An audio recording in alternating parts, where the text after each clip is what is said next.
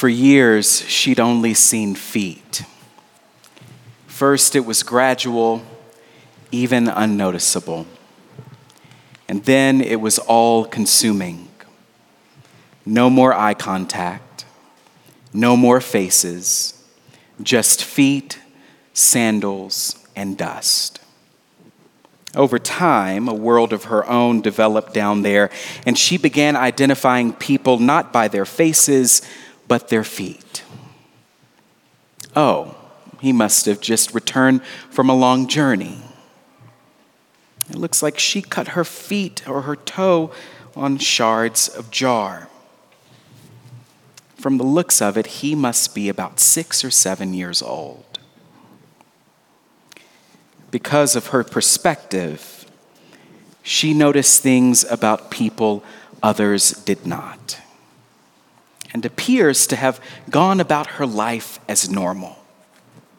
Notice, if you will, that she is present at synagogue services when Jesus sees her. And not just sees her, but sees her and perceives her situation.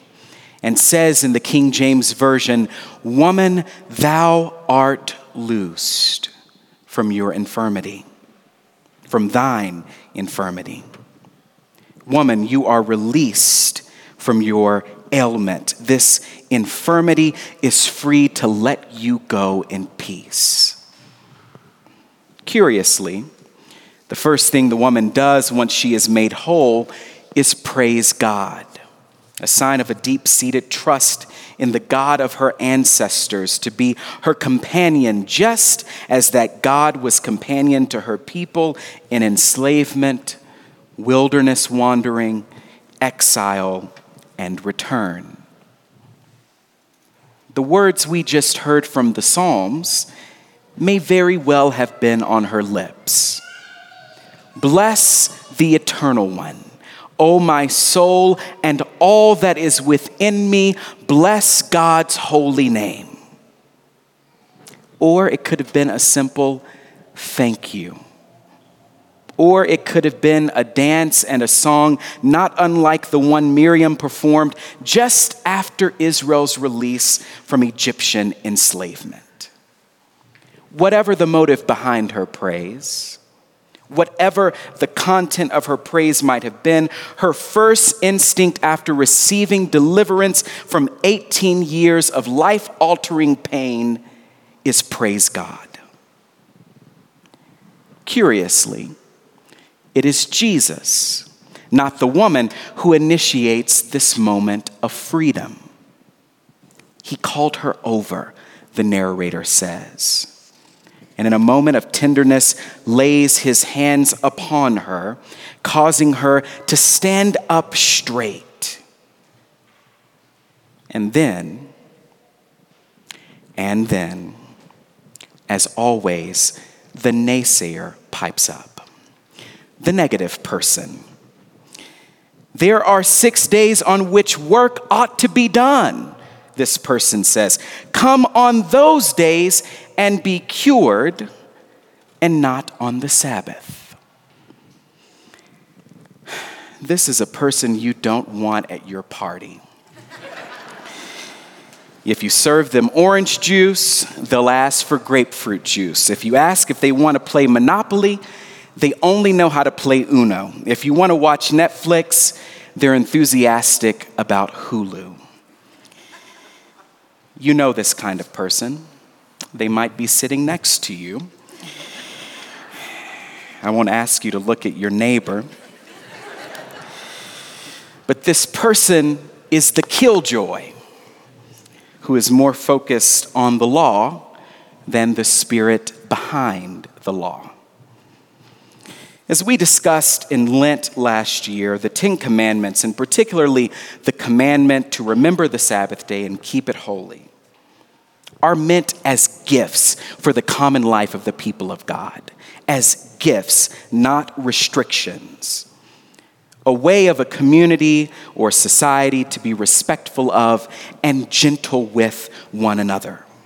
of imitating the way of love, or imitating God in a way of love, extending all the way back to the beginning of time, when after 6 days of cosmic work, God rests on the seventh, of using rest and recreation to consciously say, I am more than what I produce.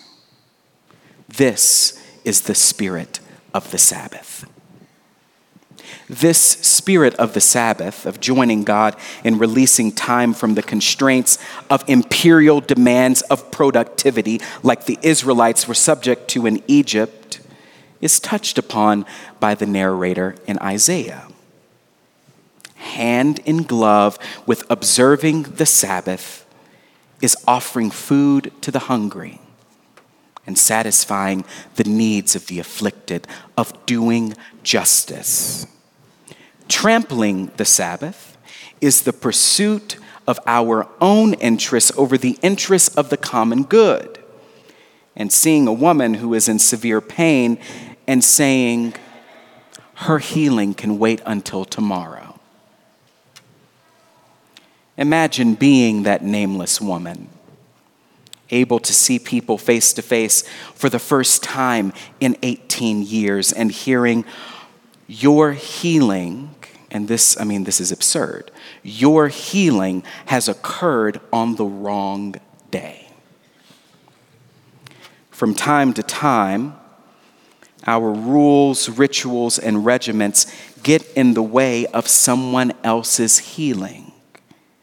And then Jesus sees the person in need, and not just sees them, but sees them, perceives them, calls them over and says, their rules are just fine, but your healing is my priority.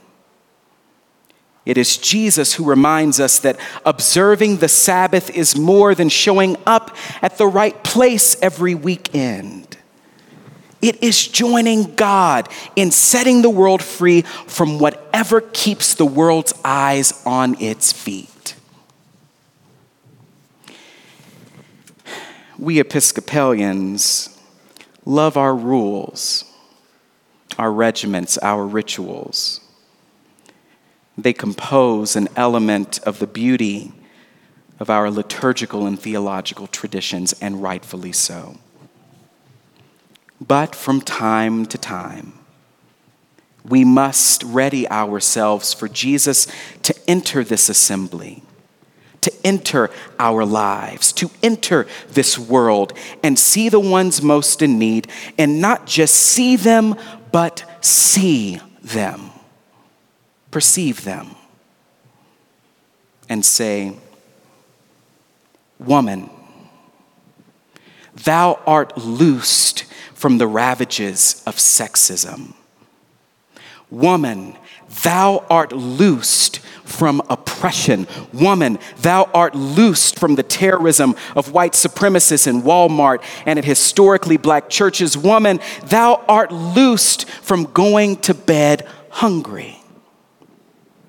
Woman, thou art loosed from whatever keeps your eyes glued to the ground, even on the Sabbath.